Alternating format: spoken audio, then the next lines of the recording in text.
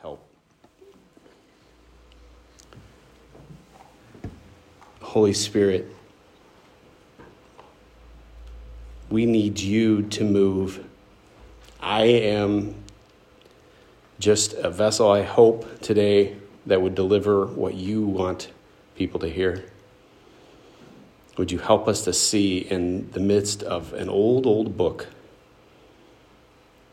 grace in the midst of our ruins, that we would see you in your glory. In Jesus' name, amen. So when I get up here to preach, except for in December, I've been preaching through Joshua. So it's been a while since we've been in Joshua. We saw the people come into the promised land. God said, I'm going to be with you. Chapter 2, he sends spies in to check it out. Right? And we saw God's protection there. Chapter 3 and 4, they cross the Jordan River. They see the waters parted. God brought them across on dry land, just like on the Red Sea. The people of the land were terrified because they see these millions of people crossing over. Then we saw them prepare in a weird way. They celebrated the Passover, and then the men were circumcised. Not the best way to start battle.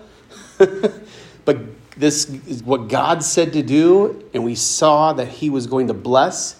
And then they went to the first city, Jericho. And God said, here's what I want you to do. I'm going to be with you. I'm going to tell you to do this weird thing. You're going to walk around the city 7 times, right? And then on the 7th day, you're going to do it 7 times on the 7th day. The walls are going to fall down. And when you go in, I want you to destroy everything. You're not to keep a single thing at all. You remember that? The walls came down. They defeated Jericho. It was awesome. Awesome victory that God fought for them in a weird way. The next town was chapter 7 of Joshua, Ai. And if you remember the beginning of that, the men said, sent spies, checked it out. We got this. Just sent a small group of people in. There was utter defeat. Israel was completely defeated. And then God told Joshua the reason there was utter defeat was why? Because there was sin in the camp.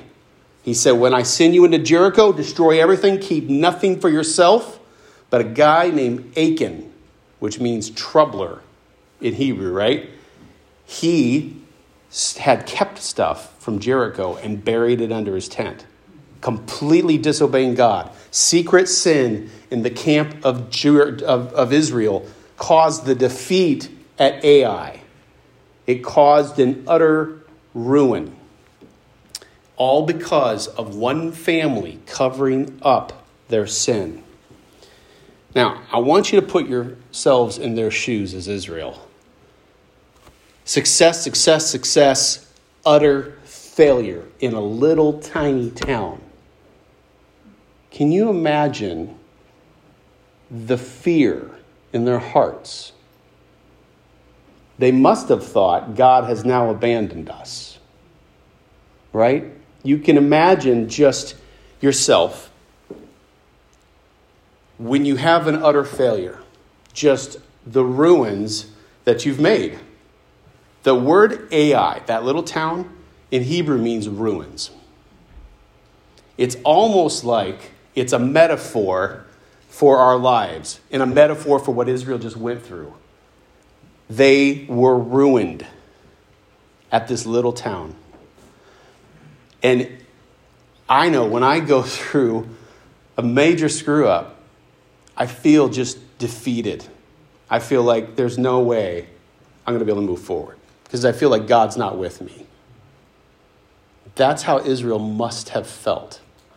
In Joshua chapter 8, the very first words out of God's mouth to Joshua is, and in the NIV he puts it, do not be afraid. Do not be discouraged. So right out of the gate, they're feeling awful because they just lost this battle. God must have left us, but God speaks again. And he says, don't be afraid. Don't be discouraged. We're going to do this over. And that's what chapter 8 is. And 8's a little bit of a long chapter, so I didn't put all the words to the chapter over there up on the overhead. So you're going to actually have to turn to your Bibles to Joshua chapter 8. Joshua chapter 8. Either turn in a physical Bible. I know those Bibles we have in front are just New Testaments. Or open it up on your phone. The way I'm going to approach this text today is just answering 4 questions. What happened here at Ai in chapter 8? And then what's different about the conquest at Jericho and Ai?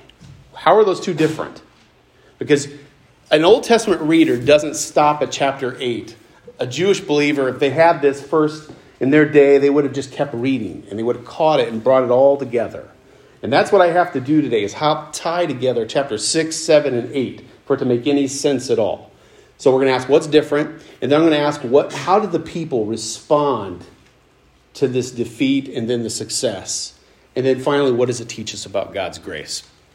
So let's begin by just kind of reading through chapter 8. I'm going to make a few comments as we go through about what we see, what happened here at Ai. Remember, chapter 7, they failed because sin in the camp. Sin that hadn't been dealt with, and then the way they had to deal with it was expose the sin, and Achan and his entire family had to be stoned. And now they have to think, what are we going to do about Ai? So let's start at verse 8, and that's the book of Esther. That is not Joshua. Here we go. Chapter 8. And the Lord said to Joshua, do not fear and do not be dismayed. Take all the fighting men with you and arise. Go up to Ai. See, I have given into your hand the king of Ai and his people, his city and his land. And you shall do to Ai and its king as you did to Jericho and its king. Only its spoil and its livestock you shall take as its plunder for yourselves. Lay an ambush against the city behind it. So right out of the gate, God is speaking. If you noticed in chapter 7, God did not speak at the beginning of that. We'll come back to that later. God reassures Joshua. He says things are going to be okay. And this time Ai is going to be handed to you in victory. So let's read verses 3 through 9. So Joshua and all the fighting men arose to go up to Ai. And Joshua chose 30,000 men of valor and sent them out by night. And he commanded them, behold, you shall lie in ambush against the city behind it. Do not go very far from the city, but all of you remain ready. And I and all the people who are with me will approach the city. And when they come out against us, just as before, we shall flee before them. And they will come out after us until we have drawn them away from the city. For they will say, they are fleeing from us, just as before. So we will flee before them. Then you shall rise up from the ambush and seize the city, for the Lord your God will give it into your hand. And as soon as you have taken the city, you shall set the city on fire. You shall do according to the word of the Lord. See, I have commanded you. So Joshua sent them out, and they went to the place of ambush and lay behind Bethel and Ai, to the west of Ai. But Joshua spent that night among the people. So here, in those verses, Joshua gives specific instructions about how they're going to do this. They're going to do it with an ambush. It's a trick. They're going to set up a trick. And he takes about 10 times as many people as they did the first time. It was like 3,000 men they took the first time. Now they're taking 30,000 men. And they set up an ambush on the west side of the city, which, according to the text, is right behind the city. So now let's look at verses 10 through 13. Joshua arose early in the morning and mustered the people and went up, he and the elders of Israel, before the people to Ai. And all the fighting men who were with him went up and drew near the city and encamped on the north side of Ai, with a ravine between them and Ai. He took about 5,000 men and set them in ambush between Bethel and Ai to the west of the city. So they stationed the forces. The main encampment was north of the city and its rear guard west of the city. But Joshua spent that night in the valley. And as soon as the king of Ai saw this, actually, just want to stop there. if you're paying attention, I know people like Donnie will notice this kind of detail. It's going to sound like, I thought the ambush was one number in one location, and now it says a different number in a different location. The way I'm looking at this, I see that it's actually both. He's splitting the army up into actually three parts. One part on one side of the city, one part on another side of the city, and then the trick set that's going to be out in the front.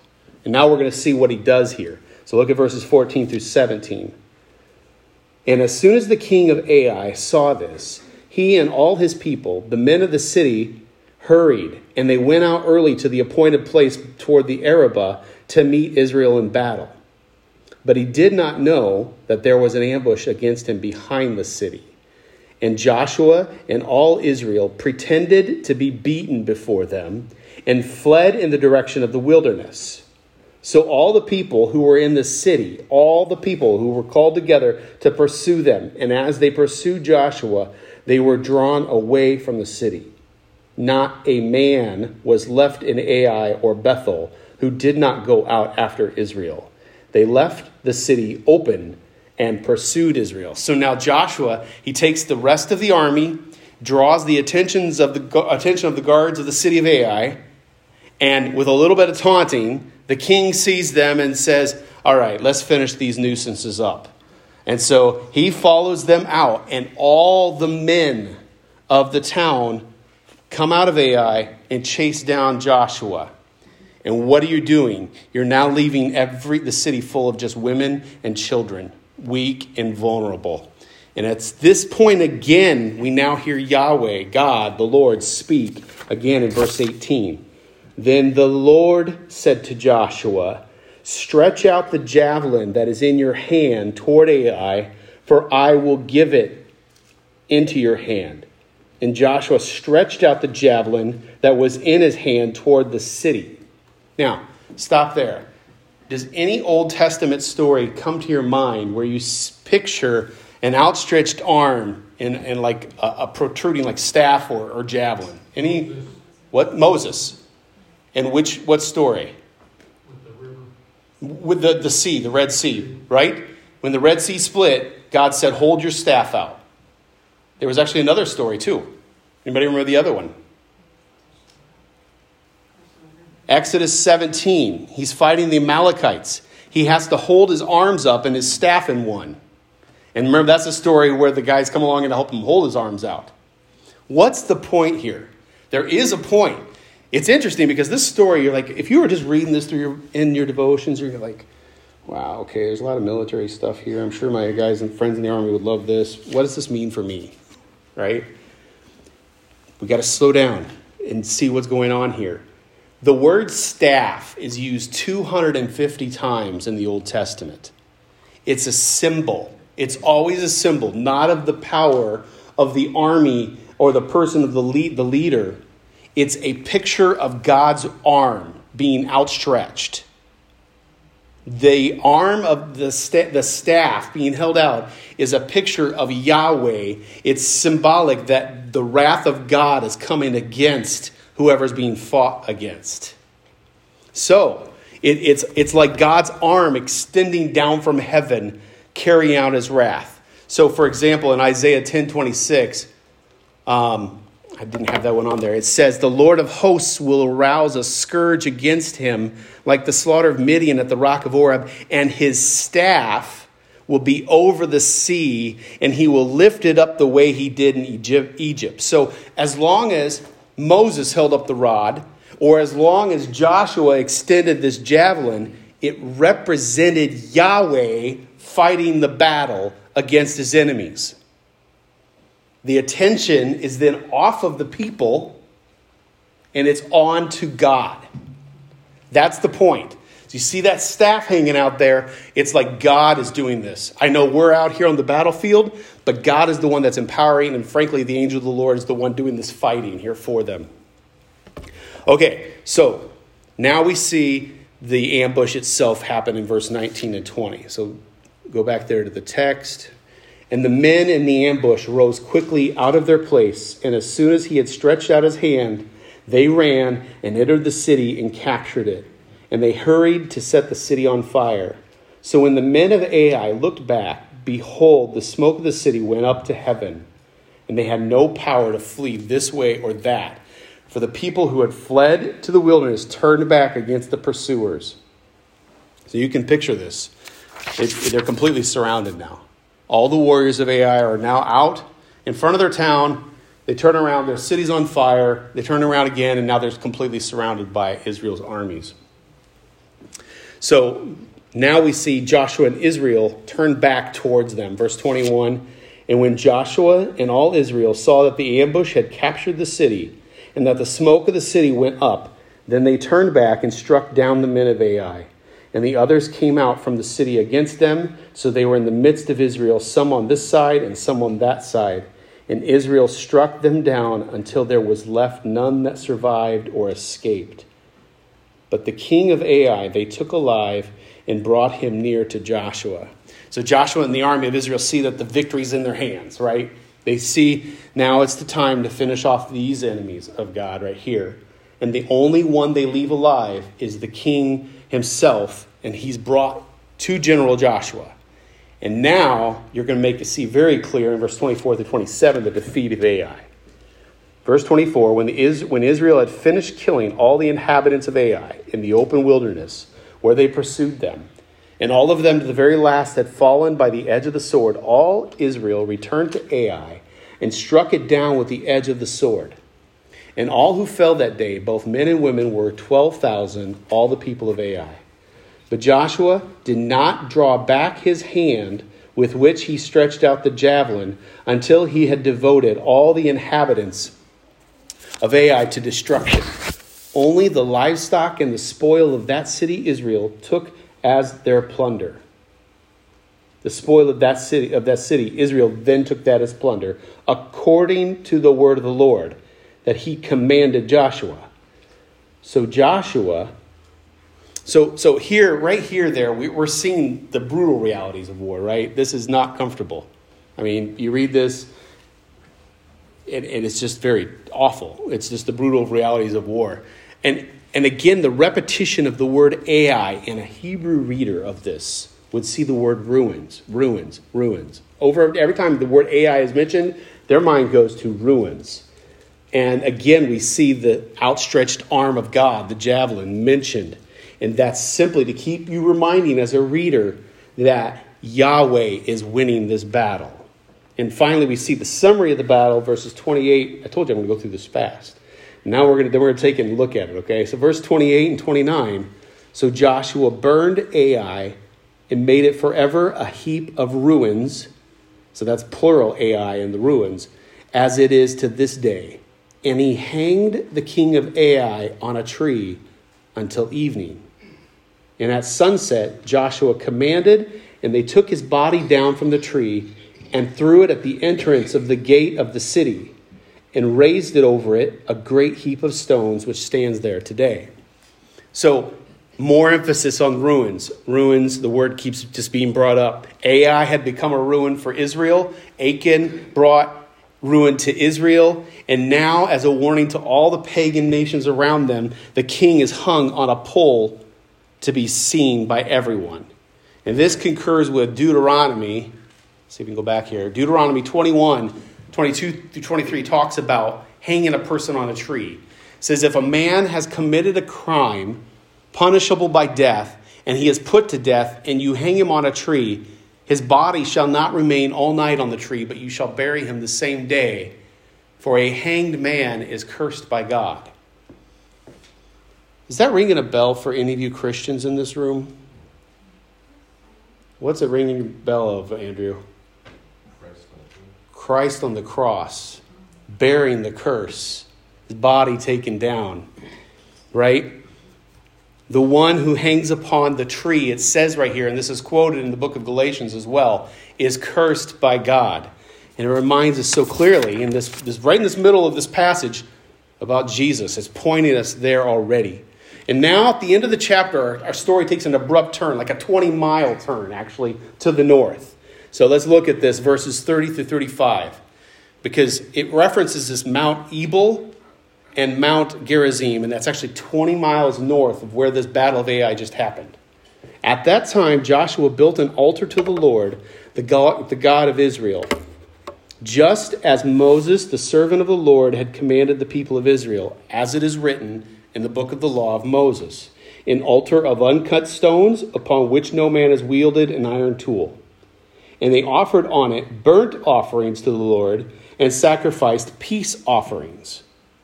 And there in the presence of the people of Israel, he wrote on the stones a copy of the law of Moses, which he had written. And all Israel, sojourner as well as native born, with their elders and officers and their judges, stood on opposite sides of the ark before the Levitical priests, who carried the ark of the covenant of the Lord, half of them in front of Mount Gerizim, and half of them in front of Mount Ebal, just as Moses, the servant of the Lord, had commanded at the first, to bless the people of Israel. And afterwards he read all the words of the law, the blessing and the curse, according to all that is written in the book of the law. There was not a word of all that Moses commanded that Joshua did not read before all the assembly of Israel, and the women and the little ones and the sojourners who lived among them. Now what's going on here? We just saw a battle. We saw an ambush. It went well this time. And then they traveled just 20 miles north to these two mountains that are right facing each other. They offer up sacrifices of different kinds, and half of the people get on one mountain and shout blessings, and the other half are on the other side and shout curses. Like, this is weird. This is weird to us, isn't it? But this is what's going on here. The half that's divided up, if you look back in Deuteronomy 27, I'm not going to do that now, God gives specific instructions to Israel. When you come into the promised land, you need to renew the covenant.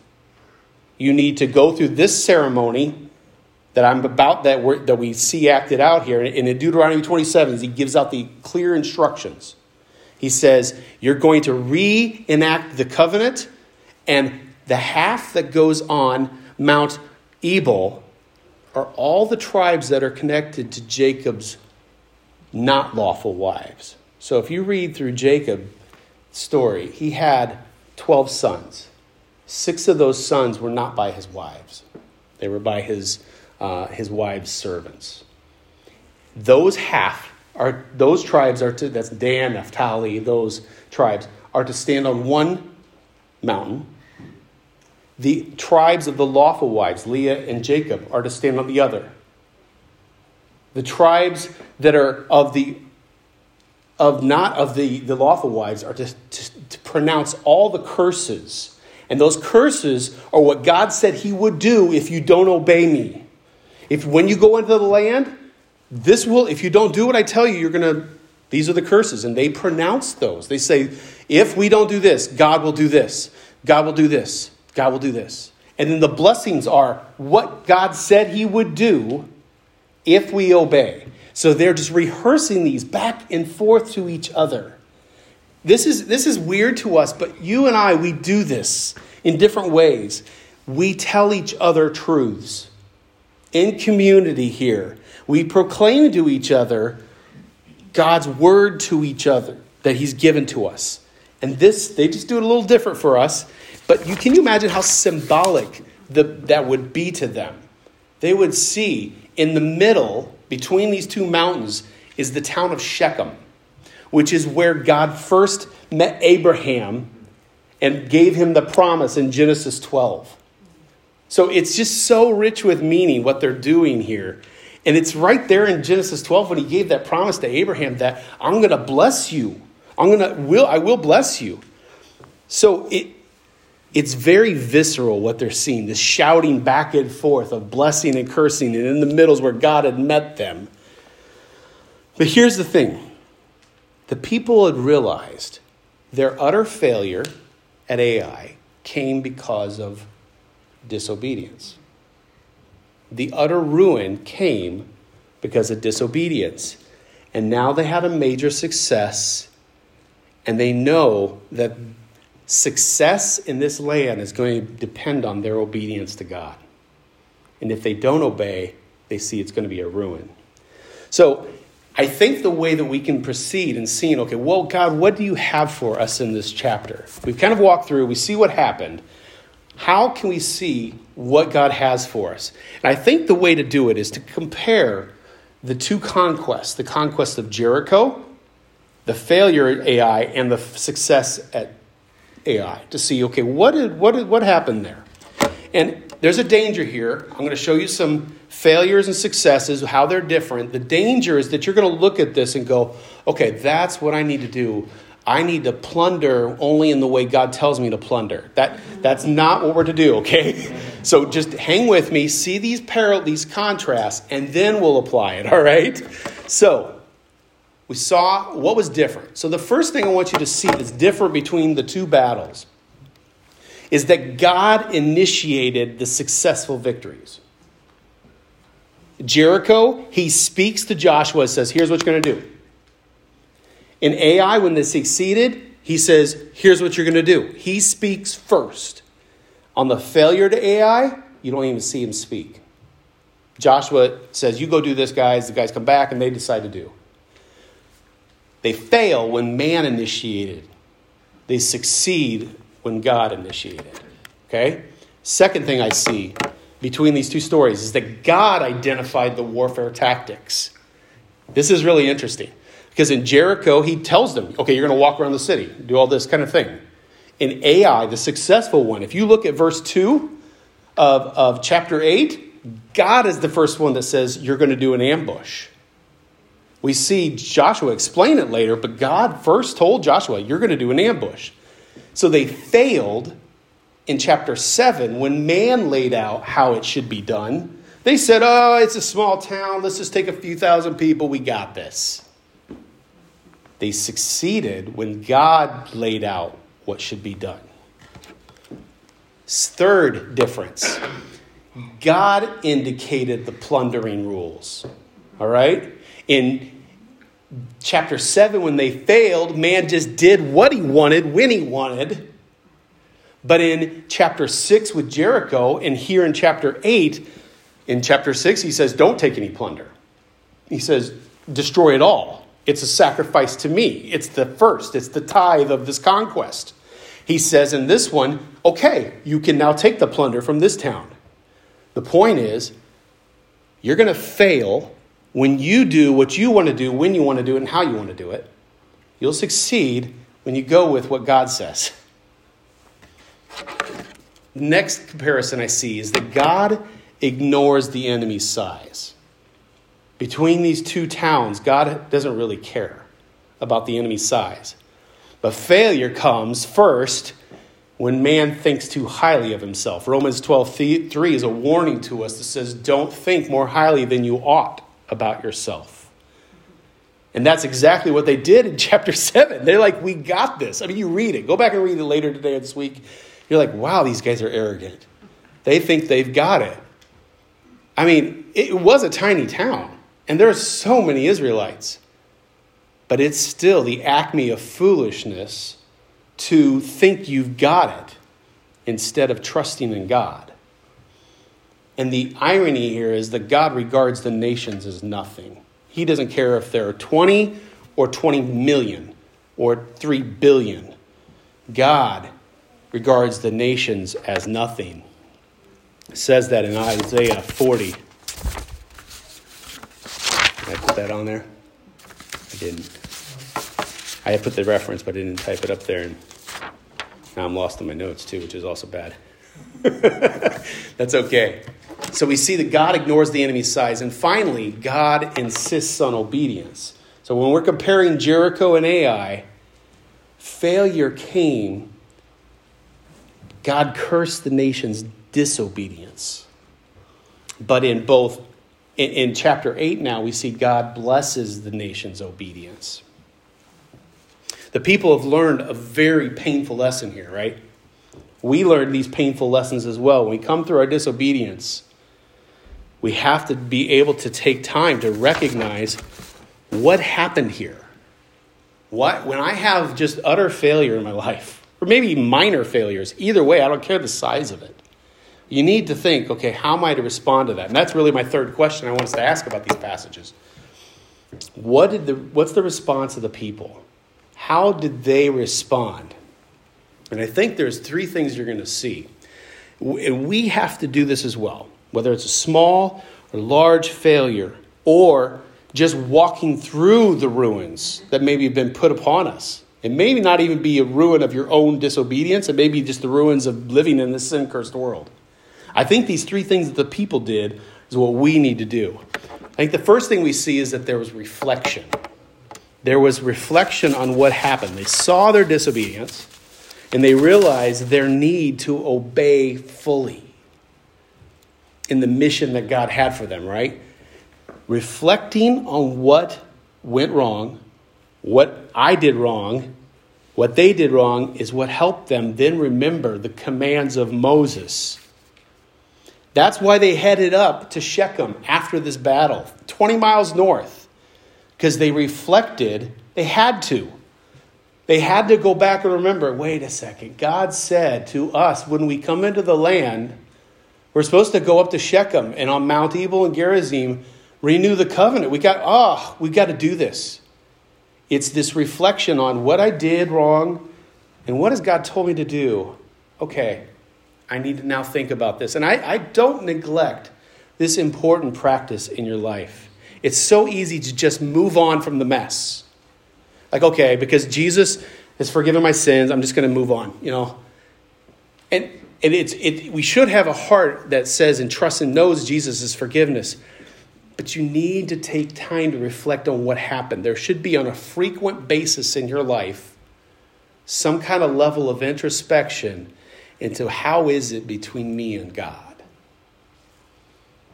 The point isn't to dwell on our sin, but at least to uncover it, to confess it, and to seek forgiveness from Christ. I think that's essentially what Israel did. They realized we allowed sin in our midst. We dealt with the sin. We're going to obey God now. You need to reflect. How did I sin? How have I messed up, God? Confess it to him, and then his forgiveness. Accept that. Rest in that. I think the second thing that we see that they did, and 1 John 1:9, that's a good one. The point is that you're going to sin as a believer. If you're trusting in Christ, I think sometimes we think, and I know my kids have struggled with this, that once I've come to Jesus, I'm going to have it all figured out. I'm not going to screw up as much or at all. And then they feel this overwhelming sadness when they mess up. And then they think, I must not be a Christian. 1 John 1:9 says, no, Christian. If you confess your sin, he is always faithful and just to forgive us our sins and cleanse us all from all unrighteousness. And that's not like the first time you come to Jesus. I know that because just one more verse, chapter 2 of 1 John 2, he says, my little children, I'm writing these things to you so that you may not sin. But if anyone does sin, we have an advocate, a lawyer with the Father, Jesus Christ the righteous. So take time to reflect on what you've done. This is what repentance looks like. It looks like, what have I done? What does God say it is? Confess it to God as that, and then rest in his forgiveness. The second thing I think that we see that they do is restoration. And these 3 R's actually still all fall under the picture of what repentance looks like.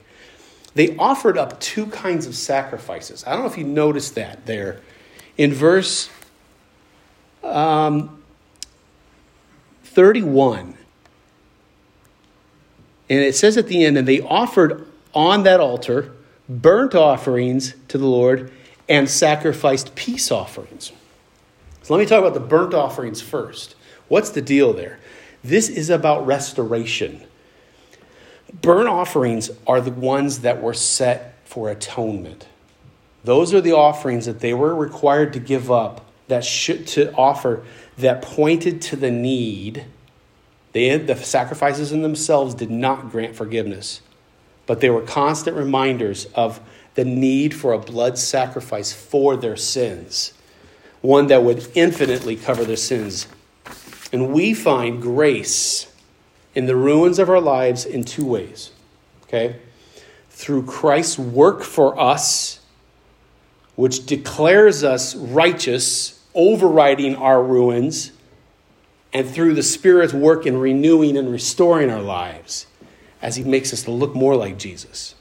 So those offerings that they offered point to the sacrifice. When we see that as a Christian now, 4,000 years after this story happened, we look back and we look at the offering that was made for us by Christ on the cross. The ruin of our sin is removed by God's declaration, but the reality is we still make a mess of things. So now when we do sin, that's where those verses of 1 John 1:9 and 2:1 come in. When we do sin, we rest in Christ's forgiveness, but we constantly going, reflecting on what we've done, and then looking for the restoration that Christ continues to restore that relationship with us. But you cannot just continue to ignore your sin either. The more you leave it undone, not reflecting on it, not going to God about it, the more you do that, the more distance you're going to put in your relationship, your fellowship with the Father. If you're wondering, okay, why is it that it feels like my prayers are bouncing off the ceiling? I would ask you, look at your life. Have you taken time to reflect? Am I not dealing with sin in my life that I know I don't want to deal with? You might need restoration by coming back into the light and seeking him with all of your might. I think the third thing we see is renewal. At the end of that passage, the people did offer up a second kind of offering. They offered the burnt offerings. Those are the ones for atonement, for forgiveness of sins. But peace offerings. And a peace offering, that's the kind of offering that God required them to do to renew the covenant between he and them. And sometimes I think it's called a fellowship offering in the Old Testament as well. I see a parallel of us to this with the communion. Every time that we celebrate that, it's us renewing that covenant that Christ made when he sat there at the table and says, this is the new covenant in my blood. And every time we have the bread and the wine together, we are renewing that new covenant. It's like a peace offering. It's celebrating that covenant that he's made in his blood for us. But here, they also renew the covenant by inscribing the 10 Commandments on stone again and rehearsing the blessings and the curses. So how do we respond to the ruins of our lives? Has to be through reflection, renewal, and restoration. And I think the overall effect that would have had on them by going up on these mountains and shouting the curses back and forth and the blessings, and every time we go to the Lord's table, what that does for us is helps us see grace. How God has given us grace in the midst of our ruins. So that's the last question I just want to ask about this passage. What does it teach us about God's grace? And I'll just be quick, but I think we cannot leave this passage and not take time to see how does God show grace. And the only way you're going to see grace is if you put it in the context of the mess of chapter 7 where they sinned. Because grace doesn't make sense to us if it's not covering over our sin. It just feels like extra. But when I see the mess I've made, and then I see him bless me so richly, that's grace. That's grace, right? So first of all, I think we see in this passage that grace abounds in God's heart. This whole chapter 8, they messed up in chapter 7, complete failure. Chapter 8's a do-over. That in itself is grace. The fact that God said, all right, let's try it again. It's a gift to be lifted up out of the ashes and said, okay, I know you failed. I know you messed this up, but I'm going to give you another opportunity. And I say that this is the heart of God because grace in itself is part of God's character. He is grace. He is grace. And that showing of grace, we see that right in the fact that chapter 8 exists shows us that it abounds in God's heart to give you another chance. And God doesn't stop doing that. I think the second thing we see in terms of grace is that God's grace abounds in encouragement. That's the very first line of chapter 8. he says, don't fear or be discouraged. The fact that he would say that to Joshua means he's encouraging you and encouraging Joshua. Don't be discouraged. Be encouraged because God's going to continue to give you grace. And I think we also see in this passage that God's grace abounds in his presence. He was with them all through this rebattle. His fighting presence was not there in chapter 7. His fighting presence was with them in chapter 8. We see his presence over the whole thing with the javelin and constantly speaking. If you just look at 7 and 8 this week, God's hardly present in the battle at all. He's not talking. He's totally in this one. God's grace abounds in his presence. When he's there with you, he's going to help. I think there's also grace abounding in God's wisdom. This idea of circling the walls in Jericho makes no sense to us. It's God's wisdom. This ambush, though, is real practical wisdom, right? I know generals have studied that strategy, Joshua's military strategy, and actually applied it. Real life wisdom isn't just made up out of nowhere. That comes from God's mind. That's grace in itself to give us wisdom. And when you need it, ask him. It says in James, he will give it out for free. When you ask, just ask him for wisdom. And finally, we see God's grace. And this is where we see the most of God's grace is in his covenant. Grace abounds in God's covenant. That's the biggest demonstration we see of grace in chapter 8. The whole standing on two mountains things, that's a visible reminder to us of the gospel. Okay, how is that a visible reminder of the gospel? The mount of curses is ours because we know we'd always be stuck on that mountain were it not for the grace of God. The mountain of those tribes of Israel, of the unlawful wives.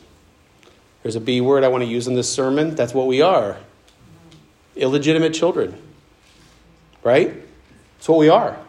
We would be stuck on that mountain. We know the curse of God is against us. And we cannot cross over to Mount Gerizim, the mountain of blessing, on our own. We can't just walk down. We needed the obedience of another to bring us to this new mountain. We needed the blessing of Christ's perfect righteousness given to us. Christ became the curse of Mount Ebal for us. He bore all of those curses that we deserve. We could have been shouting those curses out with them and saying, this is on me because I have failed. I constantly fail. But Christ bore that, and he stood on that mountain, took the brunt of what we deserved, and then he passed through the valley and ascended the hill of blessing because he had clean hands and he had a pure heart. And now we all inherit those blessings of the new covenant. Grace abounds to you and me in Christ alone. So Israel, they saw the ruin of the disobedience they caused. You and I see the ruin, right? But by faith in God, they obeyed and saw him bring ruin to their enemies. We look to Christ now and see that he obeyed for me, and I want to live for him. And then I'll see grace after the ruins of my life. And I would say to you today, if you are here and you do not know this grace, you sense the ruins that you have made in your own life, and you want that grace, the one who will give you that grace is Jesus and only Jesus. You can't try to obey enough. You can try, but it isn't going to work. You'll fail. You'll still fail.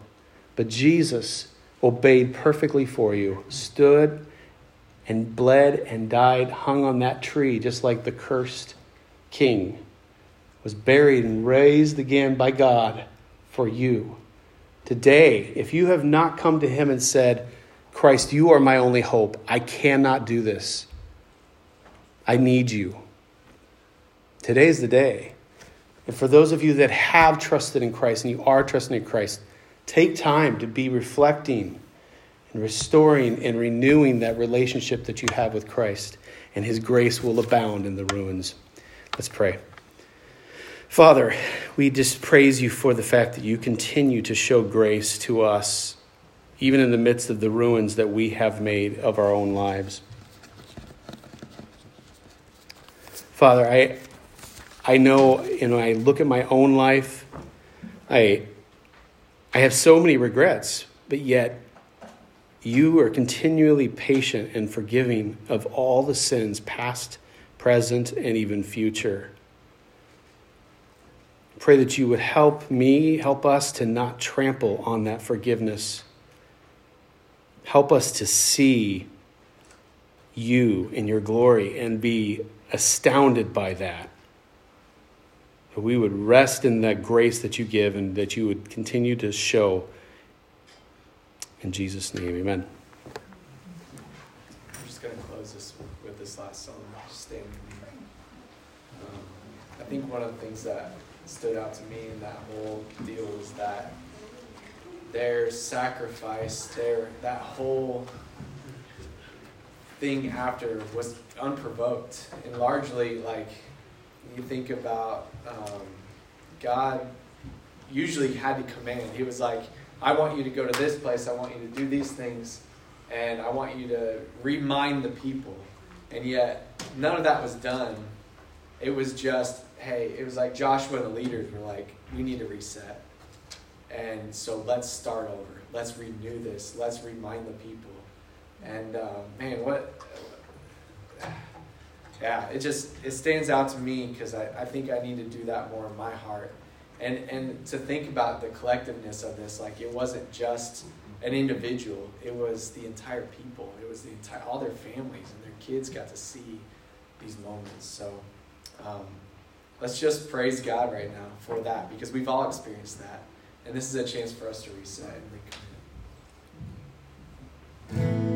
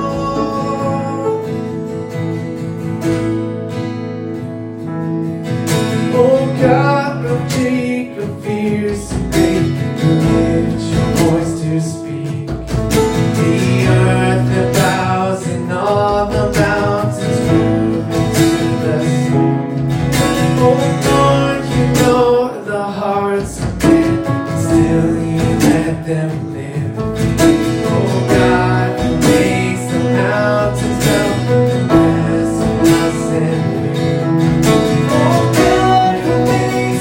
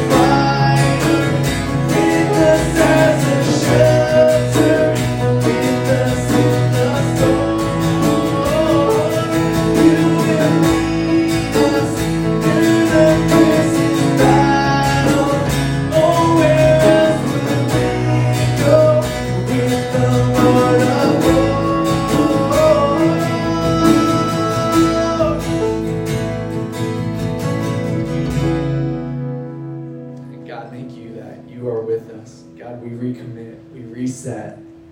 God, help us to come back to this place in the high, in the low. God, that we would revisit you in your grace daily. God, that you would remind us daily. God, that you would encourage us to remind each other daily. We love you. We thank you for all these things in Jesus' name. Amen. I do know that we're running a few minutes late. And I was thinking about just like ending with Jeff praying, but God has really pressed something upon my heart. And I know I'm to share it because I am nervous as all get out to share it. But a few years back, I had the opportunity to teach on Joshua in Sunday school. And when Paul started in chapter 8, I remembered something that God really had worked on me on. I had, for once, finished up early preparing something. And I was like, okay, I'm done. I'm good. This is awesome. And I kept driving to work, and God's like, you're missing something. You're missing something. And that was a horrible feeling because I don't want to miss anything. That's why it takes me so long to prepare for stuff. And he's like, look at the strategies. Look at the war tactics. He's like, what does that mean? What's Joshua's? What's mine? And I'm like, well, it means that we don't do things in our own strength and we trust in you. That's it. He's like, no, there's more. There's more. And then in his graciousness, he gave it to me. Isn't that how we are to handle sin and temptation? That if you go through life and you're trying to do it in your own strength, epic fail. But if we look at God's war tactics, there's two: fleeing and fighting. And there's times to flee, and that's okay. Maybe there's a person in your life that brings you down and takes you down that road that God had brought you out of, and you need to flee. There's nothing unspiritual about that. If there's a place you shouldn't go, maybe you shouldn't have internet access for a time. There's something that you need to flee from, that is okay. And then when you fight, you don't fight in your own strength. You fight through the strength that God gives through the Spirit. And if you fail, you go back to chapter 7 and you read two of my favorite words of God talking to Joshua, and he said two of my favorite words. As Joshua was down on the ground, he said, get up. And that is exactly what you do. You get up. And you don't get up in your own strength, and you get up in the strength that God gives you, and you move on. And we're all going to face this week. And part of the fact that I hate to share it is that means I think I'm going to face it this week, and I don't want to. But may these words be ever so present in my mind as we get to that, if I get to that point. And I want to close with our closing verse, Jude 1. Well, Jude, it's only one chapter, but now to him who is able to keep you from stumbling and to present you blameless before the presence of his glory with great joy, to the only God, our Savior, through Jesus Christ our Lord, be glory, majesty, dominion, and authority before all time, now and forever. Amen. All right, you are dismissed.